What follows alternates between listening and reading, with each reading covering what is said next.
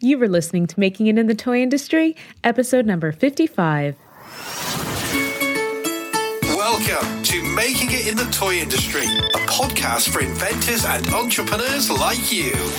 And now your host, Azhelle Wade. Well, hey there, toy people. Welcome back to another episode of Making It in the Toy Industry. This is a weekly podcast brought to you by thetoycoach.com. Today, I am joined by Terry Nichelle Bradley, the founder and CEO of Brown Toy Box. Terry's toy company makes STEAM culturally representative, accessible, and fun. Her books by Brown Toy Box allow for Black children to see themselves positively represented in children's products and in media. And the toys and activities that she offers make STEAM fun, exciting, all while expanding career possibilities for Black children. I love the mission behind Terry's company, so I'm really excited to have her on the show today. So now I know some of my newer listeners have asked me, how do you go about raising funding for your toy business? Toy products can be expensive, so where do you go to raise funds to invest into it? And my answer has always been just to start small. Start with the toy categories that are more affordable to produce, like paper-based products, and then as your demand grows, so can your product line. But after following the posts of my guest today, I realized that my dreams may be too small. Reduced by a history of just being oppressed. You know how it is, Black women. Sometimes we make our dreams smaller to fit into what we think we're allowed to have. So today we are going to dream bigger. And that is why I invited Terry Nichelle Bradley on the show today to talk about how to find funding for your toy business. Now, Terry was recently named one of Inc.'s 100 top female founders of 2020. Her company was honored with a Google Startups for Black Founders Fund Award, and she landed $10,000 as a part of Target Accelerator's program.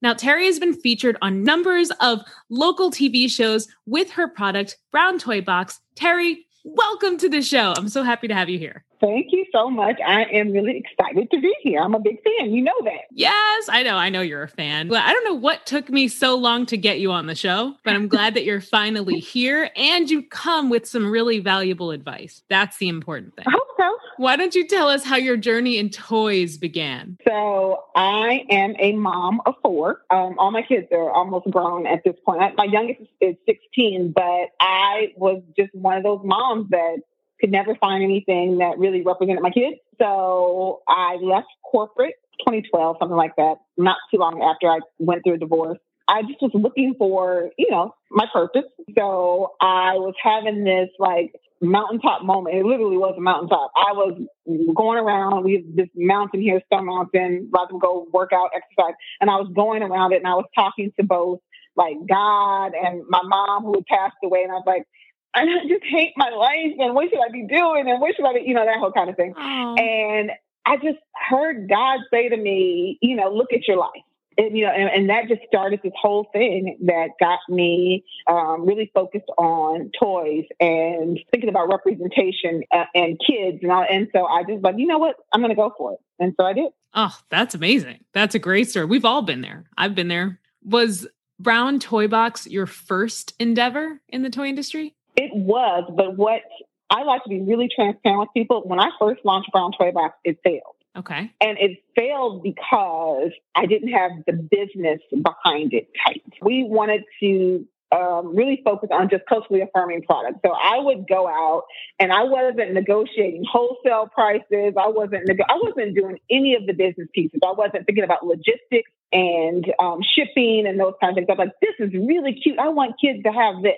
I wasn't looking at my cost of goods, any of those things that you have to do to really have a legitimate business.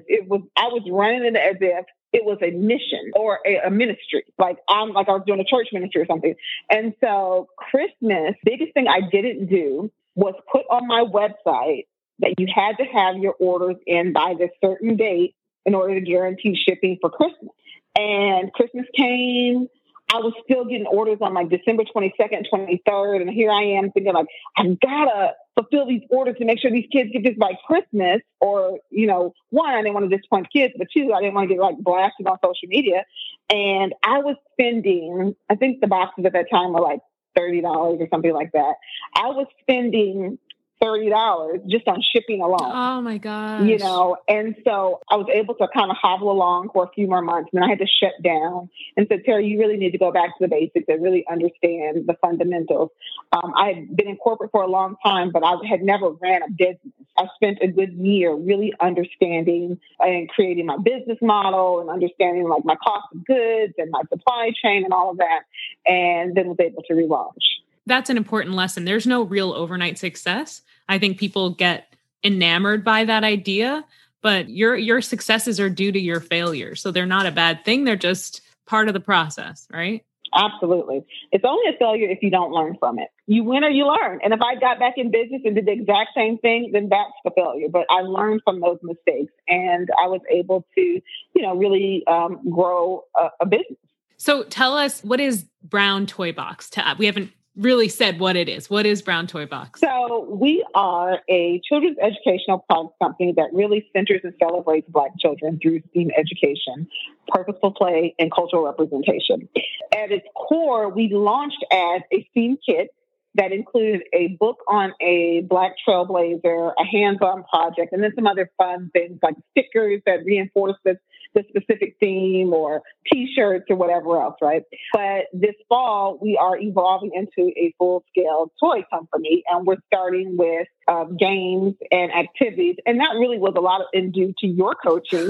So, it really, really was because, because I had thought, I'm going to do these plastics and I'm going to do this and I'm going to do that. I was like, you can't afford that. And so it was like, start with paper-based products. So we're starting with memory cards, bingo games, like really fun things that so in each of our kits, we have characters that reinforce the theme because we want kids to be able to be excited about seeing themselves represented. And so the first line of toys that we're doing are around our kids that our families have come to know in our kits. And so we are really, really super excited to really introduce to kids the Dadisi Academy crew. Dadisi means curious in Swahili. And this is a very intentional toy line, but that we think that it really will have good traction. And we know that because we already have a market through the folks who purchase our STEM kits, but also just through some of our other marketing outreach that we've been able to do. Yeah, people always think that the hardest part of building a toy company is like building the toy and obviously selling it. And people don't realize the hardest part and the most important part is actually building yourself a market. There are people out there, but you need to get them in your ecosystem. And if they're not in your ecosystem, you're not going to be able to sell to them. Absolutely. That's why I think you should always start with the paper-based products, the more affordable products, build your IP, build your brand, and then move on to investing in the really expensive plastic products. And if you don't want to wait, you can always do some open market plastic products, right? You can start there. Yeah. And we're doing that too. We have Amara is our chemistry kid, and we're doing a microscope set that we're doing, but that we're going to customize and do some things. But we're doing OEM with Amara. So you're absolutely right. People don't think about that. They just want to do their own thing right off the bat. But people always look at like Hasbro, Mattel, right? They look at that. They're like, I want to be them. But you have to remember, they started so long ago. The market was so different. And Hasbro started as essentially a retailer. You know what I mean? Yeah. So you can't compare yourself. It's like apples and oranges. You're starting in a completely different time. You're absolutely right. So how did you validate that your idea was viable? So I did a lot of focus groups. I did a lot of surveys. I went to organizations and people who belong to civic groups like Mocha Moms and Jack and Jill, which are African-American moms that are they're like, moms on steroids, right? And so that their center is their kids. And so we just talked about What is it that you want to see? What do you wish you had? What do you wish was out there that's not out there now? What are your hopes and dreams for your kids? Those kind of things. And prior to getting into starting Brown Toy Box, my experience and my expertise is in public relations. Right. And I worked with Fortune 500 brands who are really working to build relationships with African-American moms, the gatekeeper to the home. So I already had some traction there, understood the market. But I did a lot of surveying. I would go out to Target and Walmart and buy a bunch of toys and put them in front of them and ask them, why does it speak to you or not speak to you? What is it that what is it lacking? That kind of thing. I like that idea of the focus group with competitor product. I like that idea. Absolutely. Absolutely. And, and oftentimes, what we would hear back was, even in the packaging, right? Like these boxes don't even have any Black kids on them, or in books that were targeted towards Black kids, instead of putting Black children on them, they would use animal creatures, right? Yes. And so for me, we don't use animals. Animals are cute and cuddly and all that stuff, but it's also kind of insulting. Like you don't trust that there's a market enough that you will put a Black child on this book, so you'll put a tiger or, an elephant. I'm not doing that. I want children to see themselves represented, and then I see themselves represented with an elephant. So we did those kind of things, and we got all of the learnings back, and we're like, okay, so what do we want to create then?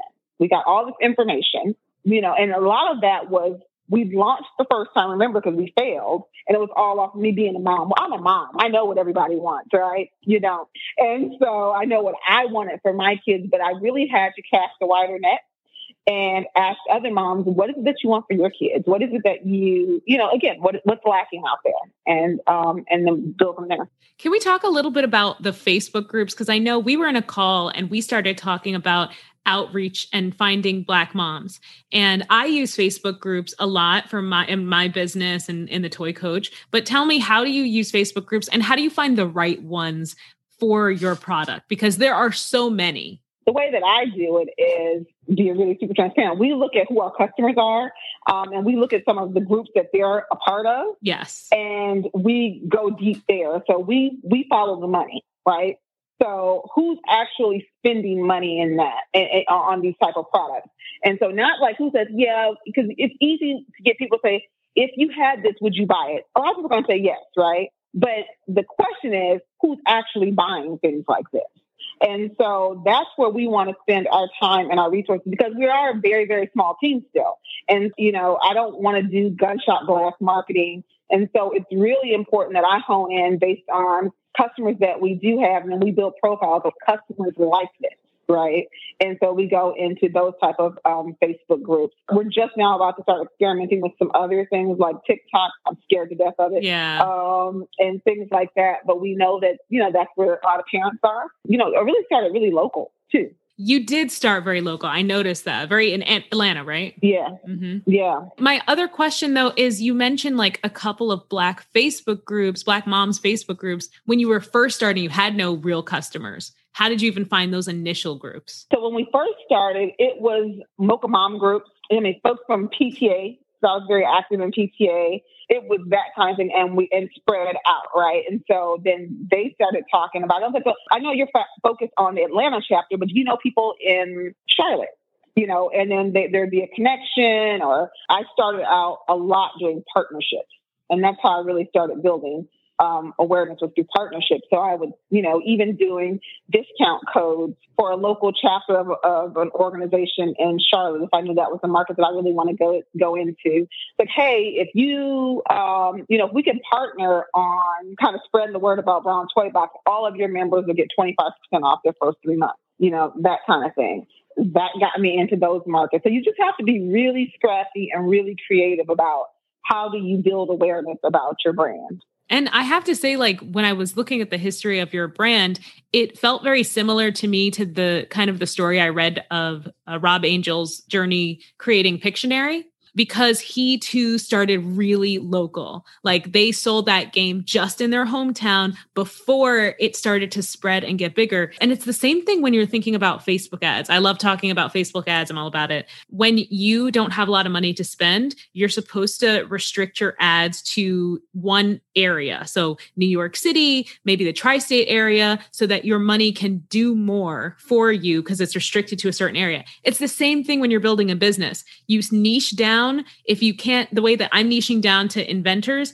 if you have a toy company, so you're like, I can't niche down that way. You niche down locally. You niche down by area, and then you saturate that area, become a little mini celebrity in that area. And then those people will help you get to the next level.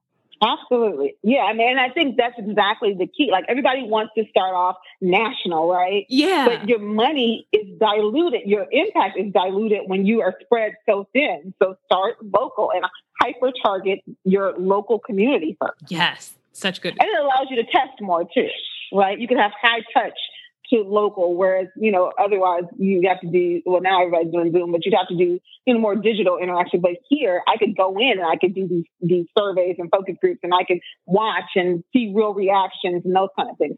I definitely recommend starting local. I mean, and you just have to think about it from a marketing perspective. Like if a mom goes to her cousin's house and says, "Oh, you haven't heard of Brown Toy Box?" to her cousin's like, "No, I've never heard of this." She's like, "Really? Because everybody in my neighborhood loves it." That holds so much more weight than somebody just saying, "Oh, I found this random Instagram ad that no one else has heard of." And, that holds so much more weight. So great tip. Fantastic tip. Absolutely. Okay, so now I have seen you pop up on my LinkedIn feed nonstop since we've been connected.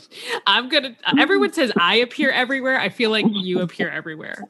So first, I noticed you were doing, like we said, a bunch of local events, but then you started being featured on all these news channels. And now I'm seeing you get all of these funding opportunities, like you're landing these funding deals. And I see your process. It's slow build, but I kind of want to know, was that intentional toward your funding plan? Absolutely. So when I first launched, I called a bunch of local prominent entrepreneurs. I reached out. I'm a LinkedIn queen. So I reached out to a lot of local prominent entrepreneurs, and they would give me like 15 minutes on the phone, and they would talk about your friends and family round. You need $100,000. I'm like, I'm in trouble because I am the friends and family round. Most entrepreneurs are the ones that the friends and family used to always come to for money. And so I was like, well, that's not going to work. So what else can I do? So for me, I knew that I was going to have a very slow build. For me, I knew that it was going to be an awareness game, right? And because of my background, like I don't have a lot of money for marketing. I don't have a lot of money, but what I do know is my background is public relations. Yeah. And so I know how to leverage that to get awareness, because people want to be associated with the winner, right? And so I am not one of those founders that want to be a celebrity founder. That is never the reason why I do pray. Like, and if that's your reason, you probably want to check yourself, because, if you live by the praise, and you got to die. I say if you live by applause, you die by the booty. And so I never wanted to be that person. But what I do know is for everything that posts, if the Inc. magazine founding 100 top founders, that translated to cash. Yeah. Right. Being a part of Google for Startups, the Atlanta Founders Academy, got the Black Founders Fund money. That translates to more eyeballs and folks wanting to pour into Brown Toy Box. So I'm super intentional about my why. It's never because I want to be featured on the cover of some magazine, or it's because I know that that's the way that I'm going to capitalize my business. It's so true. So when you first started Brown Toy Box, how did you fund it? Since you didn't, you were the one, and I'm assuming your PR game, you didn't even tap into what you knew. You were just kind of like you said, a ministry business. You were just doing it for the purpose. Yeah. So how did you fund that first round? I funded it the way that I would recommend no one to do, with my 401k. No, you didn't. I did. I was like, I'm all in. I believe in this. God told me to do this business, so I'm going to use my 401k. And I would not recommend that for anyone, right? And then I got the incubators and accelerators, because some of them come with capital. And the ones that I'm I gravitate to, or even really when I first started, they all had to have capital associated with it. Like, I don't need you to help me write it. And I did, but I thought I did. I don't need you to help me write a business plan. I don't need you to help me do this. I need capital. Yeah. And the truth is, I wouldn't have known exactly what to do or how to spend it or leverage it in the way that would be the most impactful. So I did need those things. But at this point, it's always only going to be things that either get me closer to my customers or that comes with capital. So I don't do anything that's just like, oh, and you have the opportunity to access the capital. That's buzzword for you. They're not giving you anything. Right. And so like that access to capital is the trick. For me, I'm very selective when it comes to those things, but that's a really good way to start to get both traction and awareness about your business, but then also sometimes you get capital for your business. Where do you look to find accelerator programs to join? Do you just Google them, or do you ask for referrals from, like you said, local entrepreneurs that you've built relationships with? So when I first started, I don't know, I think I was just online and I saw this accelerator that focused on social impact. And I know ultimately the goal of Bomb Toy Box is to change the trajectory of the kids' lives that, we're creating products for, to help them expand their ideas of the possibilities for their lives. And so I applied and I got in and I was like, oh, okay. This was kind of hush hush though. It wasn't something that was like heavily promoted or anything like that. But then it feels almost to me like once you're in, like you got the secret code, like you start hearing about other ones. But I think if you are very intentional, like if you're like, I'm looking for accelerator for consumer products, now they're much more prominent where you can find, and this is only like 3 years ago, right. Everybody's got an accelerator incubator. So you've got to be very discerning about what you spend your time trying to, get into. But I think for me, it was kind of hush hush, and I found that one, and then from there I just found so many others, and each of them had, I think I've done like 4, but they were all for different reasons.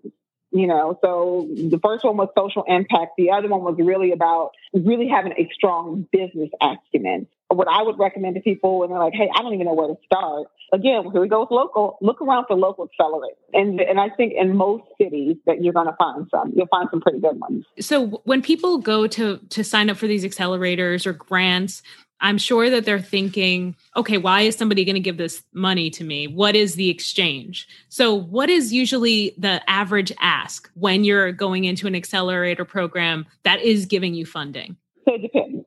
So the first one, because it was really focused on social impact, it was non-diluted capital, right? I think that first one was like $20K. Wow. That was given to all of the entrepreneurs. Right. It was a good one. And so it was $20K that was given to all of the entrepreneurs.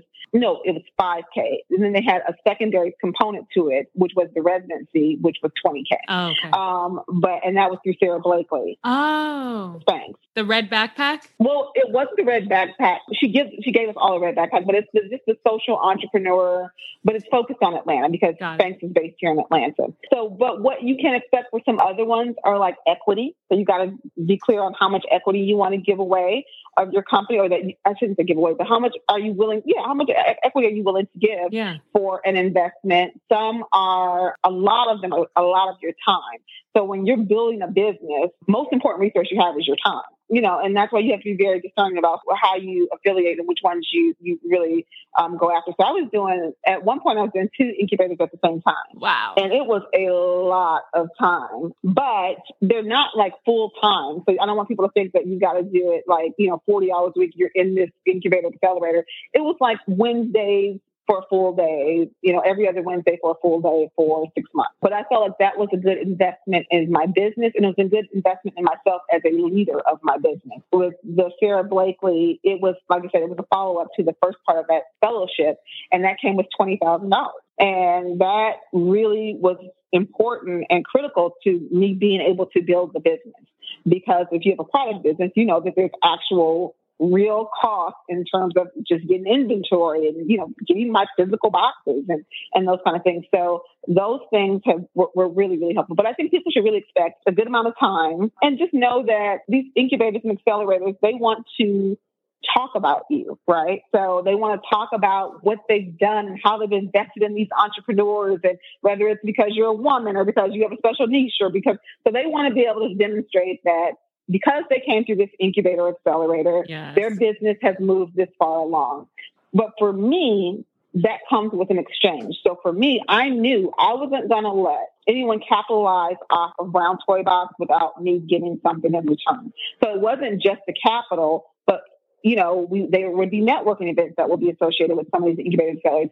I'm going to go in knowing that I'm going to walk out with 3 or 4 different relationships, whether anybody introduces me or not. I think that's the other thing. Don't go into it, an incubator accelerator, with expectation that it's going to change your business or it's going to change your life.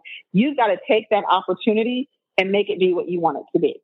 And so you can't use me to promote your accelerator unless you're really doing something in my business, right? And so there's one that I won't name that I never give a shout out to. I never mention because I got no value from it. But others, I feel like I'm pretty generous about talking about how great they were because they did a lot for my business and for me as a leader. Now, speaking about your accelerators, why don't you tell us a little bit about the Google Founders program that you're a part of? That sounds exciting. Yeah. So the other part of this for the accelerators incubators, and Google included, is that usually there's some type of pitch competition to get in, some extensive application that, because they're really trying to get, people that are really focused, that know where they're going, that, depending on which one it is, that have some traction, that kind of thing. So Google, I started in right in the height of COVID, right? So I think I started it at the end of March. Oh, wow. Yeah. And initially it was planned to be in person. I think it was going to be once a month, but because of COVID, we did bi-weekly virtual classes. And we covered everything from sales strategy, customer acquisition, the technology and cloud, leveraging the cloud. Obviously, that's not my strong suit, because you know how I'm talking about it. We talked about, so all these different components. And then we had opportunities to gain mentorship from people at Google. So I have an amazing mentor that was part of this program that I got, a Google person. And we have a call on Thursday. We're winding down now, but we still have a call on Thursday. And he's been so helpful. He's helped me rethink my KPIs and my marketing strategy and those kind of things. But I think at right around August, there was an announcement that there was going to be this Black Founders Fund, and that if we were interested, we could, apply to get funding from it. And so I think there were 76 founders that got funding in October. 35 of them were from Atlanta. And I think that's just really a factor of just how many entrepreneurs are here in Atlanta. And I think most people got between 50,000 and 100,000, somewhere on that. You found out about this because of another accelerator you were already in? No, I was in this one. So I was in the accelerator, and they made an announcement that they were going to be doing this Black Founders Fund because of social unrest, and they wanted to really put their money where their messaging was, and so it was great. You aligned yourself with the right people, right? Yeah, exactly. You have to be in the right places, right? And so I was already a part of it. I submitted an application. Talking about how I would use the funds and that kind of thing. And then in September, we were supposed to have a final interview call. And I got on, I had all my talking points, and this is how I'm going to use the capital, and this is the traction I have. And so I'm just talking, and I'm just giving it to them. I am on. And they're like, well, really, we've already decided we're giving you $50,000. Wow. You're like, okay. Okay. Thanks. Right.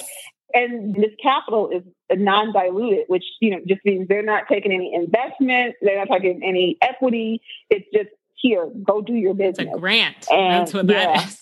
Yes. And so they were like, should have called me. I need to be in this program. Listen, I'm telling you, and there's so many other ones now, because right after I did the Target a New Ventures Fund pitch. And so I submitted again. Let me say this. It is so important that founders have their narrative down cold. Yes. Right?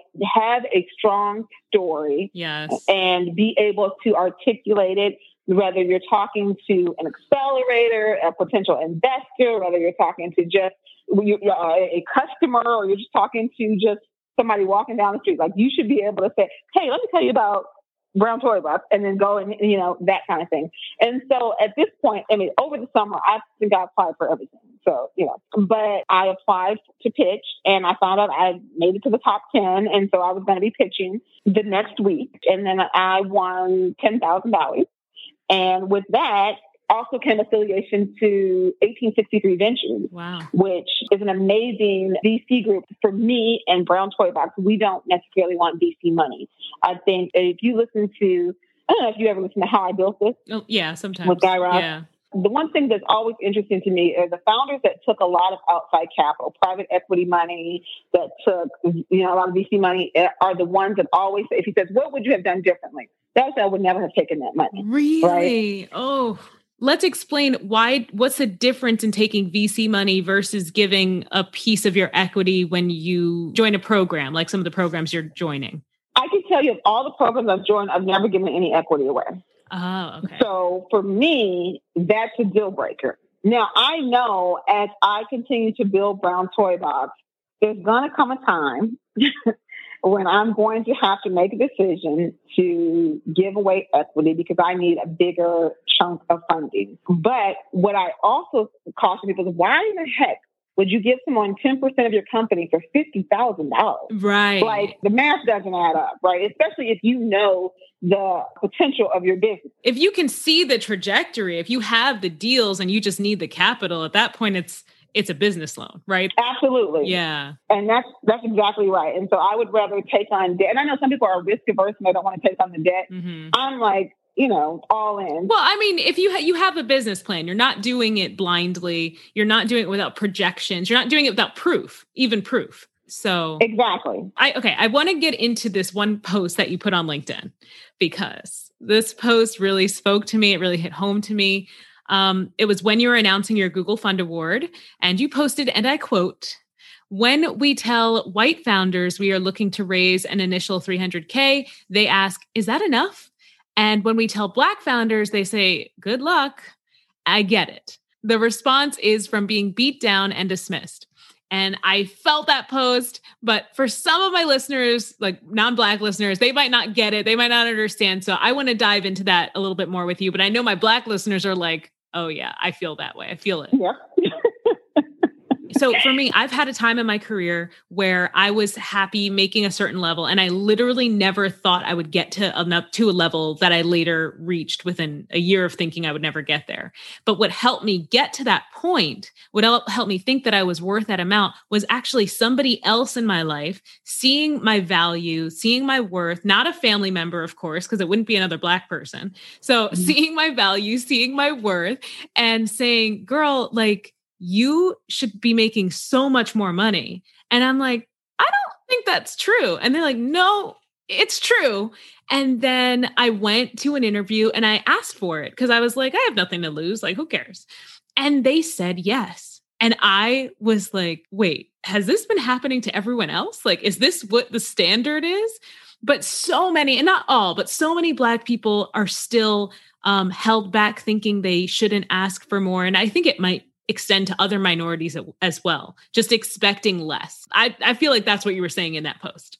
Oh, absolutely. It's 100%. It's like we ask for what we think we can get and not what we need. Oh, that's good. Okay. Yeah. So what we'll do is I can make, I don't know, 50,000 work when you know you need 300, right? Yeah. But you're so used to being told no, or maybe not even asking the question, because $300,000, who the hell do you think you are? Right. Right. That sounds astronomical. So other Black founders will be like, girl, you have lost your mind. $300,000. Yeah. And I'm like, yeah. But then when I talk to my mentors or advisors that are white, and I say, they're like, well, how much are you trying to raise? And I'll say, $300,000, like really quiet and neat, right? Yeah.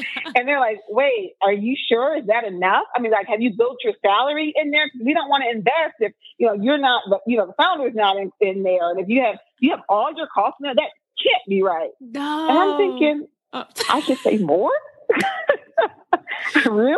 Oh you my know, so that same gosh. thing that you experience. And so I think we are so used to getting by, like making it work, Making it work. you know, but just imagine if you could operate without fear, right? And when you are scraping by, there's always that element of fear that I'm going to run out of money really quickly. Yes. Because I know, I mean, while I'm creative with this money, you know, I know that I need more, but I didn't want to push my luck. Right. By asking for what I really needed. And so I think what has happened in the last, I don't know, even just the last 6 months is I've got a much more bold spirit. Right. And I'm going to tell you what I need. And you can say, well, this is what I can give you. Yes. And then I can tell you whether I can accept that or whether I can't, or whether, you know, I'm willing to give equity for that, or whether, you know, what that.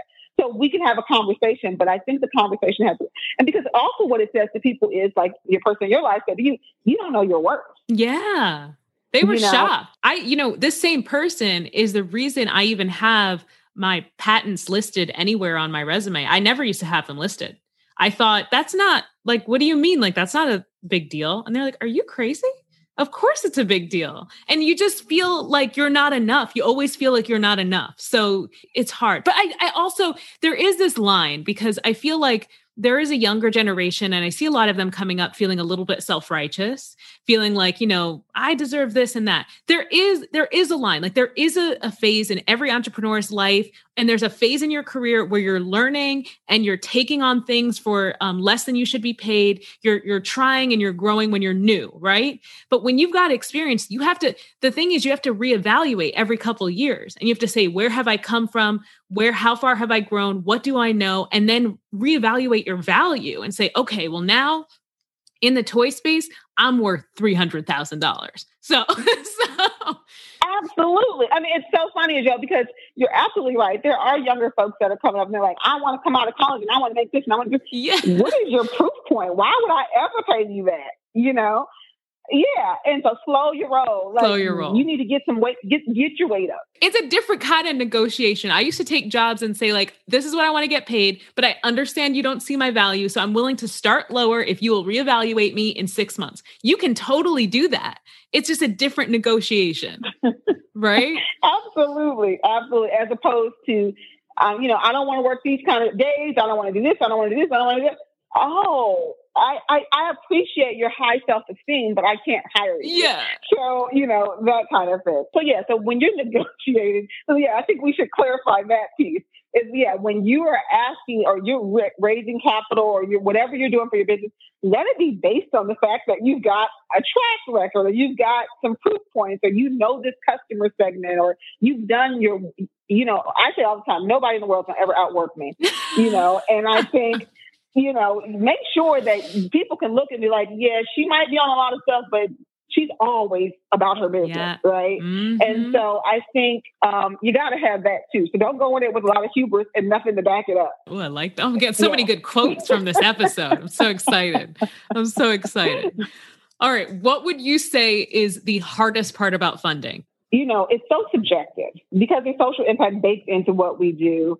Sometimes when I'm talking to social impact investors, they want to know how many kids have you touched, how many lives, how many this, how many that, because we also, our B2B side is we go into schools by our student kids and that kind of thing. But then for traditional investors, they're like, what's your bottom line? What is your pathway to this? What is this? What is that? So you've got to know your numbers frontwards and backwards. You got to know who you're talking to. Like I would go into some of my meetings like, hey, let's have a friendly conversation. But I hadn't done the research on the person I was talking to. What are the kind of things they invest in? What are they excited about? Like now I do full recon on people, right? So I'm like, I know, if I look at their Instagram, I'm like, oh, their kids go to private school. I could talk about it from that perspective. Or oh, they really are into the tech aspect. So then I could talk about like the apps and the games that we have in development, those kind of things. So you've got to really understand who you're talking to. And you've got to be able to really articulate your use of funds. Like, so don't go in saying, I want $300,000 and they ask you, well, what would you use it for? You're like, oh, I just need $300,000. But why? How specific are you getting with your funds? like I'll break it into big buckets, right? And then on the next conversation, then we'll go into deeper. So if I'm saying of that $40,000 for marketing, so I can do X, Y, and Z, the next conversation, like, you know what, that was interesting what you said about what you want to do with your marketing. Let's explore that a little bit more. And then I'll be able to give them a deep dive into that. Or if it's because we want to go into a different market, or we want to, we want to get our cost of goods down or repackage for retail. You know, you got to be able to talk about why you want your money. Ooh, why you want your money. Why should you invest in me? Right. Why am I the right leader to do this work? So I can tell you about the market size. I can tell you about that. But why am I the person to do this work? Because really, people invest in the idea, but really, you see these companies that fail all the time and they turn around and get more money. But they will, I guarantee you, they will be able to get money again because people bet on them and not necessarily, and then, you know, this half-baked idea or concept or whatever. And for founders of color, you don't get that same level of leeway. You just don't. But you do have to make sure that you exude confidence and that you give people the confidence that they want to do business with you and that you can be trusted with their investment. Now I'm wondering, how do you convey your sales and profit when you're going to meet with investors? Are you ever uncomfortable sharing it? And like, do you discern who you're going to really share numbers with and who you're not? Oh, yeah, absolutely. There's like, everybody can't know my numbers, right? Yeah. Especially when I was first starting, I was embarrassed by my numbers. I'm like, here's my $3. I made $3 this month. Look at me. But again, because like I said, our time is our most valuable resource. Yes. And so for some, there's no value in, and I'll say, you know what, this probably isn't going to be a great fit or whatever. But if I'm unsure, I'll go into it. I may even have my numbers with me, but I'm going to see how the meeting is going, right? And if I have to spend a lot of time talking about why Black folks buy toys, or how I know that Black folks are going to buy toys, or how I know that there's a market, or why the Southeast is really important, and, if I'm spending all my time educating on who my market is, I'm pretty sure. I mean, I can tell you, this is what I've done in sales, but we're not going to parse the numbers because right now you're trying to validate whether I even have a legitimate business. You're trying to validate whether a legitimate market that I'm going after. Right. And so there's so much education that has to be done, even on just like, this is who my market is. I'm like, I always think, I wonder what it would have been if I, made chairs. Because I'm just talking about furniture. I'm not talking about this specific, like, people like, there's a big market for toys. Then there's even toys in general. People say, people still buy toys? Look, it's a $27 billion industry in the U.S., $90 billion global. And they're like, really? I thought all kids were on games. No. There is a toy market. I said, when's the last time you took a trip down the toy aisle? But I also think when you're in those meetings, and I know you're asking about the numbers, but in those meetings, you have to be able, again, people want to do business with people that they like. And so for me, one of the things that I like to always ask is, what was your favorite toy when you were a kid? Yes. Oh, it's so true. I always ask that question. Yeah. Gets them down memory lane, positive memories, hopefully. Absolutely. Absolutely. And you get them and you got them. And they start talking about that Tonka truck or this or that. And how did it make you feel when you got it? And, all of that.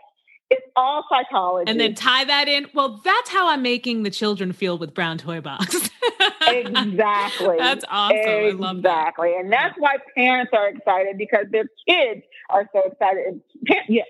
All of that. I love that. So I want you to tell us, in your experience, what do you think that you need to have in your company portfolio or your pitch to increase your likelihood of receiving funding? Is it local PR? Like you have a certain amount of revenue, professional experience, sales, like website visits? Like what are you showing to try to get them to pull in and to pull you in and give you money? Yeah, I think there are a few things that you have to have. I think if you can't get PR, have revenue. If you can't get revenue, then have PR. If you can't get either of those, have someone to walk you in as an introduction. So I don't think it's any one or two things. I think make yourself a really nice cocktail of things, right? Ooh. So yeah. So for me, it was, I don't have money, so I'm going to do PR, right? I'm going to really pursue really good PR and tell a really compelling story as to why this is important and why there's a market for this. But then I also, through my accelerators, was able to build a network. Like, I have a really strong network now, but when I first started, I had no network, and so it's just over time. I think sometimes it's a matter of build a relationship and put it in your pocket.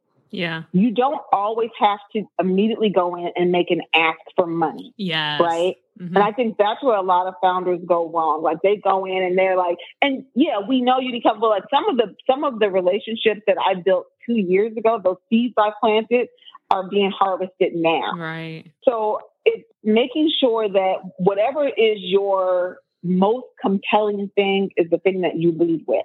Because it could just be that you just have this great idea and you know how to bring it to fruition. You've got affiliations with all these mom groups, or you've got this, you've got that. You can show them, or if I had just, if I had this amount of money, then this is how I could get to that. And this is what that revenue would look like in just a year. For a lot of founders of color, you do not have the benefit of not having revenue. Yeah. When you're going to ask for money, you've got to have some traction. I think it's very rare that you're going to get capital with just an idea. That happens, but it doesn't really happen for founders of color at this point. Now, hopefully, it'll get to the point where you've got this great idea and you need money. That's where that creative financing comes in, and hopefully it'll be us passing down the money in the next 10 years. Absolutely, right? Absolutely, That's and right. that's what I think we are called to do. I think.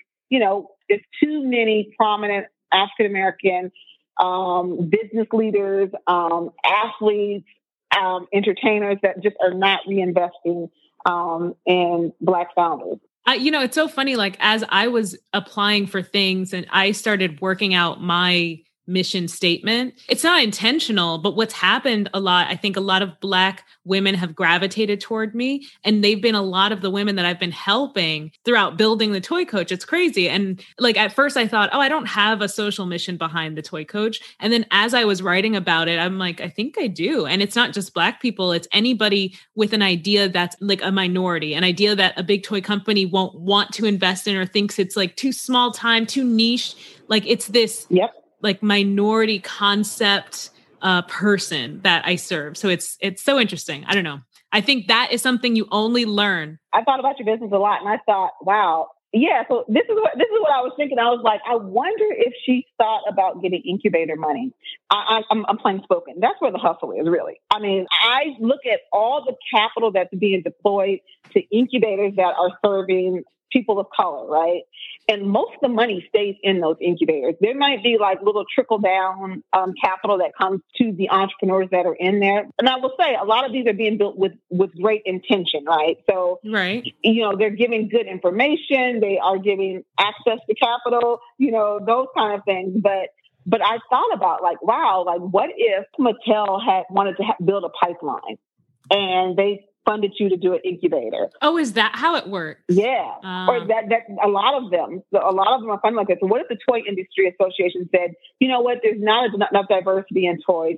Let's pay Agile to do an incubator for founders of color. So these are the kind of things that I think through. To close out this conversation, Terry, could you give us 3 takeaway tips for entrepreneurs and inventors that are like just starting out, that are in need of funding to make their dreams come true?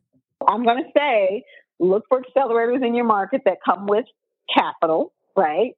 There are also a number of grants out there for women business owners, and not like go on federal biz, none of that kind of stuff, but there are local grants that are being dispersed right now, and look in your local market for those. Stay local. That's number one. Stay local, right? I would say really know and learn who your market is going to be. Be very clear on who that is. If you're starting out, you probably have very limited resources. So you want to maximize those resources as much as possible. So hyper-target your local community. Do partnerships, do collaborations with folks that are in your same sphere. You're kind of doing that same kind of work or in your lane. If it's, like local mom groups, whether it's, local schools, and offer the PTA, like a discount if they, do something, or even if you want to test with a group of students at a school, say, I've got this educational product and I'd love to test it. So then really know your story. Just take some time, spend some really good time crafting your story. And it should be your story. When I have to write a grant or an application to do something, whatever, like I can do it cold because I've got this thing down, right? I don't really deviate from how did I start? Why do I do it? What is my why? And so you have to know your why. Just really be creative. There's no linear way to do this. There's no one way to build your business. Sometimes it's going to be through building a network. Sometimes it's going to be through local PR. Sometimes it's going to be through finding investors. I would say that you have limited resources. Be creative. And it's okay to not have the most beautiful packaging, the best thing, when you first start. I think it's Reid Hoffman, founder of LinkedIn. He said, if I had waited until LinkedIn was beautiful, I would have never launched LinkedIn. I'm on iteration number 7 or 8 with our boxes, because our first boxes were ugly, but it was about just start, and that's what I encourage people to just start. And don't invest too deeply when that first starts so you can change, right? Absolutely. I did that in my first business. I invested way too deeply so I couldn't change. I was like, oh no. Had I known what I know now, I would have done things, Absolutely. And, and protect your IP. Trademark your name, do those different things, like things that people don't think like, I don't need to do that. I'm not that big or whatever else. Trademark your name. It's not enough just to get your URL. No. Yeah. Get your URL before you register your business because they will swoop and take it. Yes. Yes. And then there's that. There's that. Thank you so much for coming on the show today, Terry. This was such a fun conversation. I had a great time. I had a great time too. I mean, I love you to pieces. Oh. So anything you ever need, just let me know. And I'm so proud of you. Thank you. And you really have done an amazing job showing Black women that there is a place for them in the toy industry. So kudos to you for that. Thank you. Thank you so much. And before I forget, tell everybody where they can find you and connect with Brown Toy Box. Sure. Go to browntoybox.com. On all social, it's Brown Toy Box. And on my website, it's browntoybox.com. Awesome. Thank you so much again, Terry. See you later. Bye. Thank you. Okay, toy people, there you have it. My interview with Terry Nichelle Bradley, founder and CEO of Brown Toy Box. This episode should really serve as your inspiration for acquiring funding and growing your startup toy business. The biggest takeaway that I want you to walk away with from this conversation is to start local. Look for local funding opportunities, local PR opportunities, hyper-focus on being known locally for your business so that you avoid diluting your marketing and advertising efforts. Now, if you love this podcast, but you haven't left a review yet, what are you waiting for? I love hearing about how this podcast influences your toy business or inspires you to become a toy entrepreneur or inventor. Also, if you want to get to know other listeners of this podcast and hang out with me online, join the MIDI Podcast Facebook group. You can grab the link in the show notes. As always, thank you so much for joining me today to listen to this podcast episode. I know there are a ton of podcasts out there, so it means the world to me that you tune into this one. Until next week, I'll see you later, toy people. Thanks for listening to Making It in the Toy Industry podcast with Ajel Wade. Head over to thetoycoach.com for more information, tips, and advice. Hey, are you an aspiring toy inventor or toy entrepreneur? Then you should check out Toy Creators Academy, the first of its kind online program designed to help you develop and pitch your toy ideas. Head over to toycreatorsacademy.com to learn more.